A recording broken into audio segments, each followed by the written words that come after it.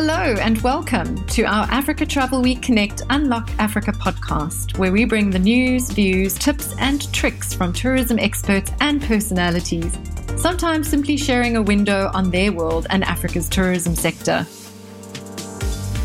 Joining me today, I have Andrew McAvoy, Head of Tourism at NEOM, leading the creation of the world's most ambitious destination development, where diverse natural habitats and a rich, untold heritage story meets the tourism of tomorrow. Andrew tells us about this incredible new destination in the Kingdom of Saudi Arabia and how regenerative tourism should be on everyone's radar. Tell us a little bit about your background, what your life's passion is, what keeps you up at night. Yeah. Hopefully nothing keeps me up at night. I like to get some sleep. My background, 25 plus years in the tourism travel category, but also in the media business, digital, leading teams, all that stuff. Company director, chairman of Australian Stock Exchange listed companies, investor in startups generally, tech startups and other businesses. Claim to fame, probably a lot of people remember me as the CEO of Tourism Australia for about 5 years, when we developed a plan called Tourism 2020. We developed that plan in 2009, and that was a very successful growth plan that was more than marketing. It was physical product development and investment. It was aviation attraction. It was a focus on service levels and all that sort of stuff. And it was about the doubling the value economically to be a profitable, sustainable sector, which I think Australia's done reasonably well at. So, yeah, that's me. That's my sort of bent. What's my passion? Look, I really do believe in travel and tourism as it's almost soft diplomacy. It's people-to-people connection. I think it's a big economic generator. It's something that a lot of developing countries can certainly participate in and do participate in. And I think it actually makes us all more human because we see each other in our own environment. So that'd be a passion in my family. And and hopefully then sleeping well. And bringing this new regenerative tourism concept to Saudi Arabia. I know Saudi Arabia is putting a lot of effort and investment into building their tourism product. Your role as being a pioneer in that space, how does that make you feel? Yeah, great. I mean, NEOM is literally a new country. It's a country within a country. It's obviously part of the Kingdom of Saudi Arabia. The Kingdom has big 2030 ambitions, and tourism is a big part of that. They have numbers generated ambitions, but also this whole idea of the Saudi Green Initiative. I guess they're looking for a life well beyond oil. They've got incredible efficiency in that space, but in a future world, how can they be part of that as well? So it's everything from renewable energy, better use of water. I mean, it's an arid, dry land, and they've got to be clever with the way they utilise it. So yeah, from a tourism perspective, it's really quite appealing because having done a lot of work in this sector for a long time, when you get asked to come and basically build a new country, build a new destination, that's pretty exciting. So it's almost a cliche amongst the people who work here. And there are over 2,000 people work here now. When I started, there was probably 200. So it's really come on. But it's a big vision, 26,500 square kilometres, NEOM. It's a beautiful landscape, high mountains that get snow in the winter, colourful deserts, the red, the yellow, the white, the gypsum. 450 kilometres of Red Sea coastline, 41 islands, incredible coastal and island reefs. If you had to sort of paint a picture of a country to develop, this could be it. So that's the opportunity. But I guess NEOM is more than that. It's that environment. It's an untold heritage story. And then it's the tourism of tomorrow, which is where the regenerative thing comes in. Before we go into that regenerative tourism piece, I'm very excited by the diversity of or the value proposition that you are talking about for NEOM and not really knowing Saudi Arabia as a destination. I wondered from wearing your ex-Tourism Australia hat, and we, in Africa deeply admire the way that Australia has marketed its tourism value proposition. What are some of the learnings that you are applying that you received in that Tourism Australia stint into the NEOM example? Yeah, I think that's a good question, because I think we can learn from what others have done, and Tourism Australia or South Africa, which we also have a lot of regard and respect for, and destinations all around the world. And we have the opportunity to not make the mistakes as well as learn from the best. So the things that I would have learned from, say, Tourism Australia is some basic things. Access to the destination is key. So if people can't get to and through you quickly and efficiently, you'll struggle, you'll be a niche. So the whole idea of, airports and airlines and stuff is really important. The other big one is infrastructure supply. At the moment, we have limited or no hotels, so it's tough to put anyone anywhere. But I do think that what we build in the future will have this sort of circular economy approach. So can what we build be repurposed? Can it go back into the ground? Or, so that thinking around building incredible physical structures, but also that they have some environmental consciousness about them. So that's sort of supply. And in supply, what hasn't changed in tourism is people want to have some joy and fun when they go. So what are the things that people are looking for? But what has changed a bit, we're far more focused on our passion points. We want to learn more when we travel. We want time out with the gang. So how do we actually create experiences that allow those things to happen? We leave thinking, I had a great time, but I learned something. I got closer to my friends or relatives or whatever. And I want to go back and I want to tell other people about it. And I felt like I was part of something that's really important. So that's becoming more important for everyone, but particularly perhaps millennials. I think the other thing we've learned, and maybe not just from Tourism Australia, from anywhere, is that what role can technology play? And I'd argue that in the travel sector, we've been pretty hopeless. Technology's actually done a great job of making things easier in most other sectors in the world, except for travel. It's harder to travel than ever before. And that's partly things like terrorism and partly things like pandemics and all that. But frankly, the technology exists now that we could make sort of our airport and hotel check-ins and transfers easier. And we haven't done it. So I think NEOM will take the pain points out of travel. Your face will be your biometrics. You'll walk through an airport.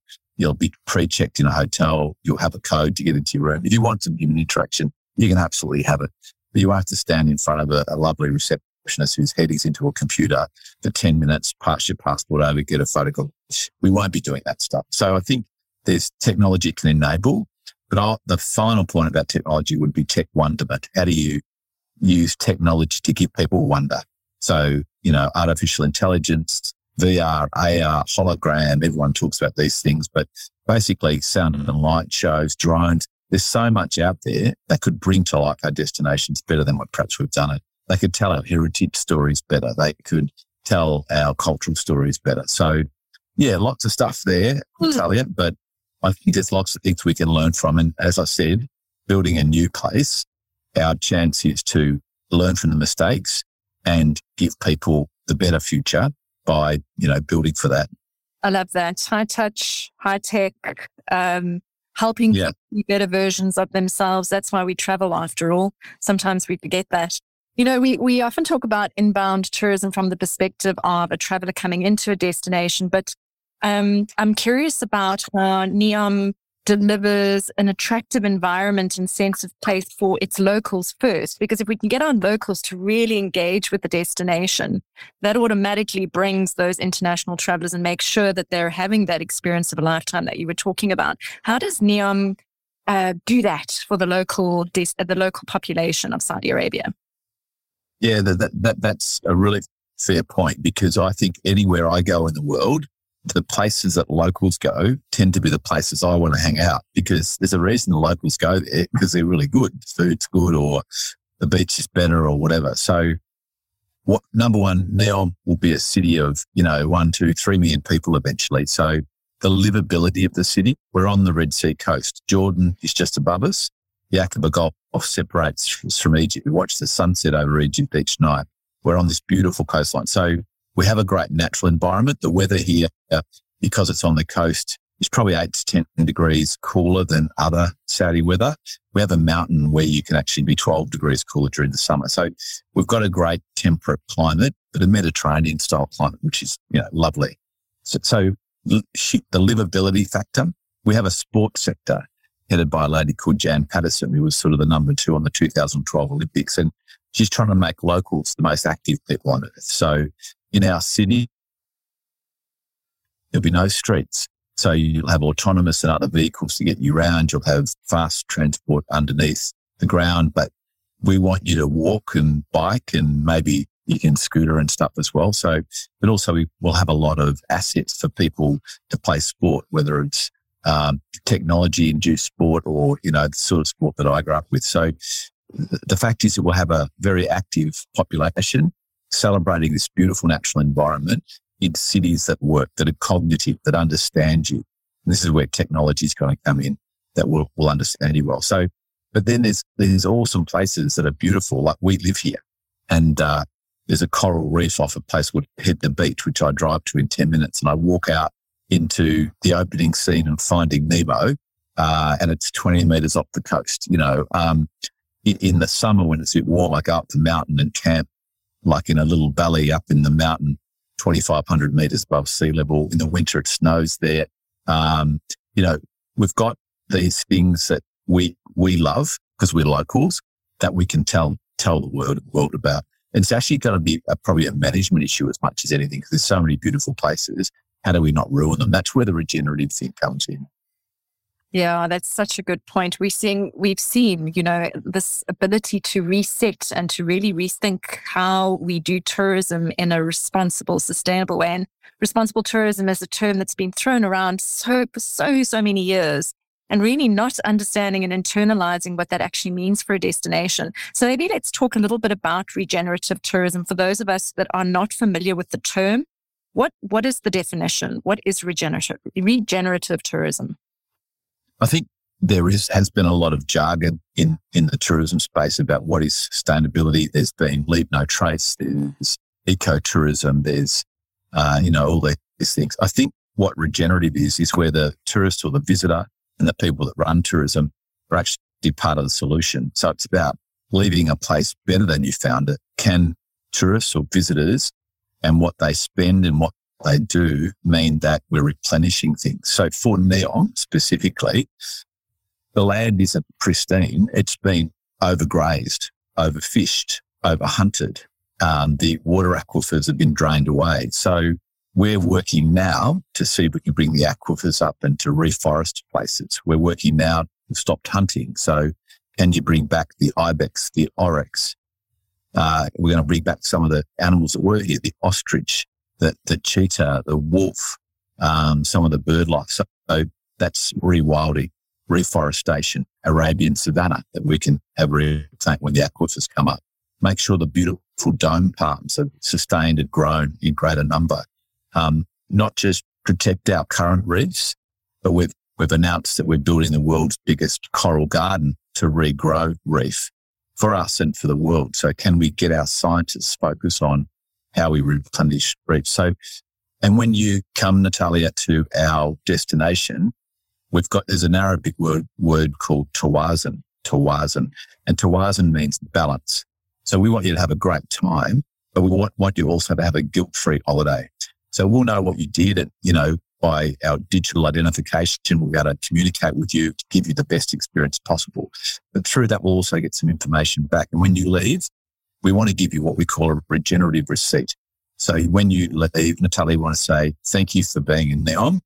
What you spent and what you did contributed to the rewilding, the reforestation, the building of coral, local employment, etc. Because we want to set up a system where money spent by visitors goes back into the destination.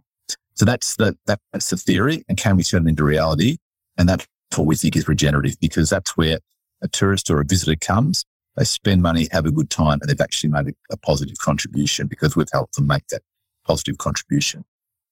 That's interesting. I mean, we do a lot of work in terms of prevention in Africa. So conservation, so that we don't get to the stage where we have overfished or where We have poaching in those conservation areas where the wildlife is decimated. This is kind of looking at it through a different lens. And I wonder, are there any examples of where this is happening in the world already? You guys are pioneering something amazing, but is there anything that we already have as a baseline that we can look at?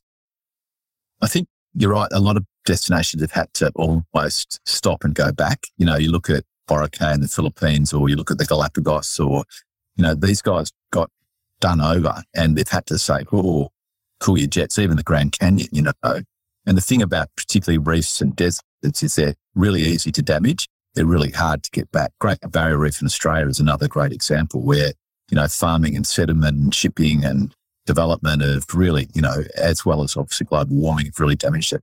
So I think most examples in the world are where people are trying to get back their beautiful natural environments. And we're doing that as well, because it's not, as I said, pristine, but we can begin as we mean to go on, and I think we can set our tourism system, because there's no one coming here yet, that you have to almost sign a pledge, and we're not going to make it too onerous, but that you're going to come and have a good time. We want you to do that, but you're going to be a contributor to the positive growth. I mean, a lot of our other sectors, as tourism is one sector, as I said, will be a city of millions of people. So the energy sector, the water sector, NEOM is the new future, and we're trying to be the new future of a lot of things: water, power, sport, tourism, health and wellbeing, biotech, etc.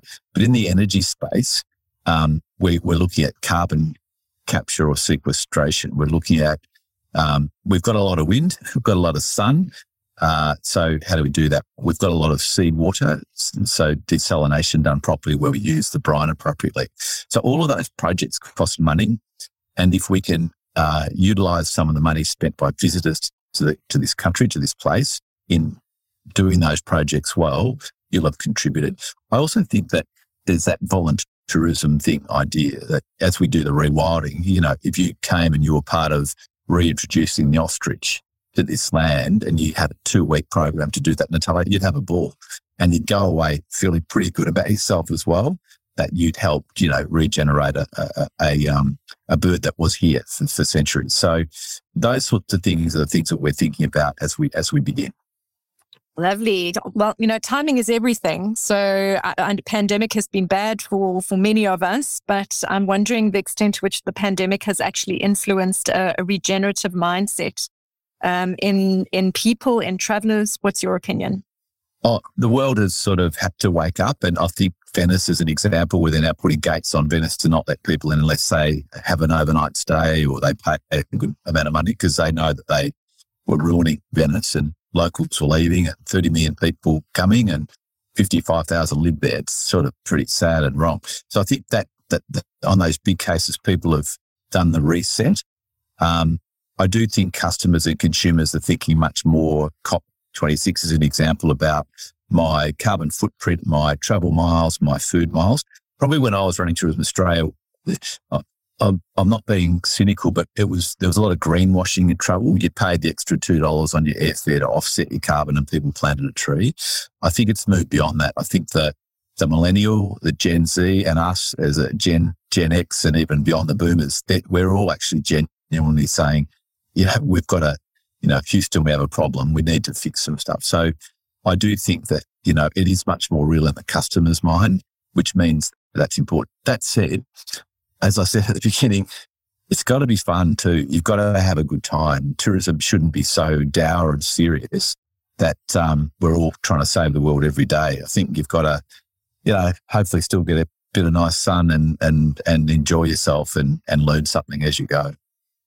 You were talking about this NEOM being more than tourism, but I'm interested from a tourism perspective, how I, as a tourism stakeholder, even, just within Africa and a small community, can adopt a regenerative approach to the way that I do tourism. Do you have any thoughts around that?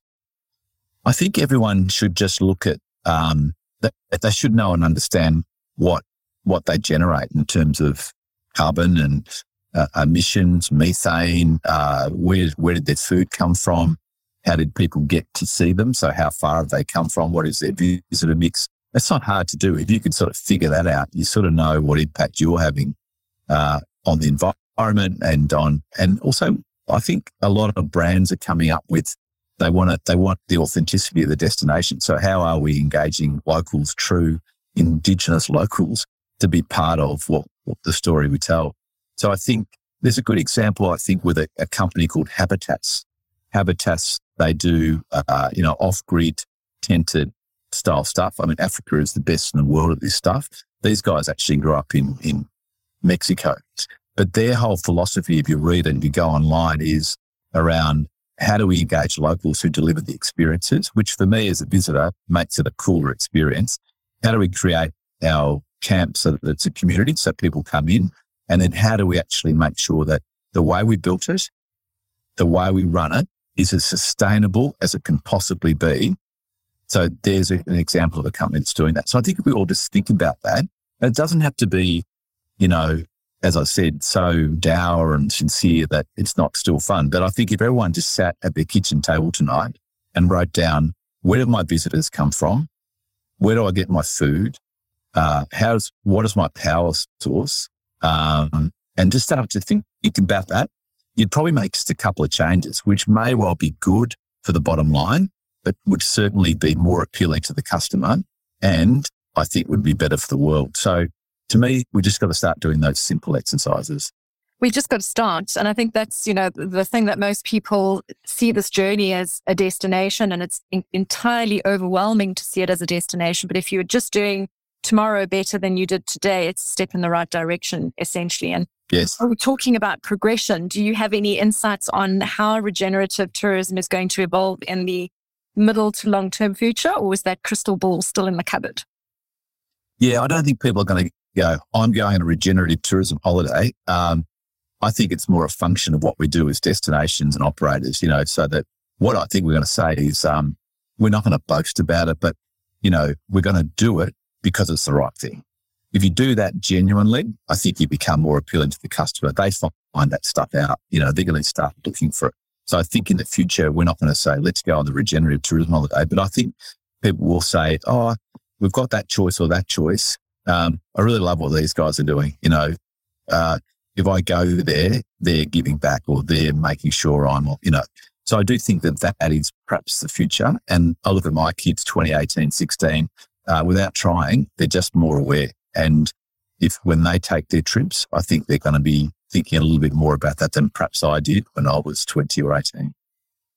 Our audience is very much Africa. So I'm curious to hear from you what lessons you think we can learn on the African continent from the NEOM example.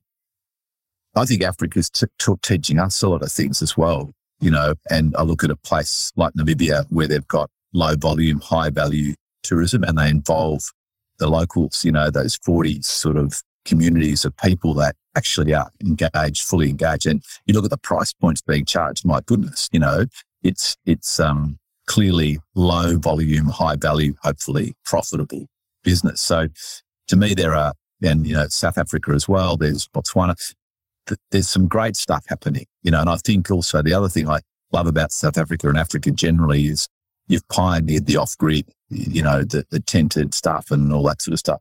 You've learned and had to celebrate your wildlife, So I think there's a lot we can learn from Africa, by the way. But that said, all destinations, Australia and Africa included, just need to probably go to the heart of the mindset of the customer of today and tomorrow and think, what do they want? This should be a customer-centric thing. The noble pursuit of saving the world aside, we have to make money so that we're sustainable. So that's all still pretty true. If you want to make money, though, I think more and more this stuff's important. So what can they learn from perhaps NEOM is that it's never too late to start. That, Saudi KSA has been a big oil producer, a big carbon emitter, but is a really honest country, and is saying we have a chance now to go the other way, and we need to for the future, and we're going to do something about it. So the line is our city, and we've literally drawn the line in the sand to say we're stepping over it to go into this new future. We want to do it genuinely. We want to do it with great passion, and we want to do it with great joy. So maybe NEOM can start to export some of that stuff. Quite specifically, I think we're going to be cutting edge on things like the use of robotics, the use of the development of energy solutions, etc. So they're the sort of really practical things that I think we could probably export to the world. when we get good at them. And we'll be watching closely, Andrew. Last question for you. Tell us something about you that someone who knows you well would be surprised to hear about you. I think they'd be surprised to hear that, that I'm quite conservative, because I come across as quite gregarious and open, and I don't know, maybe I do that, but then I have to draw the line at some point, and I just need to go and decompress and have my own space. I love my own space. So whether it's swimming laps or it's jogging or, just sitting quietly and listening to music, I really need that every day. And if I don't get it, because I think a lot of times, particularly in these sorts of roles, people are high energy people, but you have another side to you. So maybe that would be surprising to some people.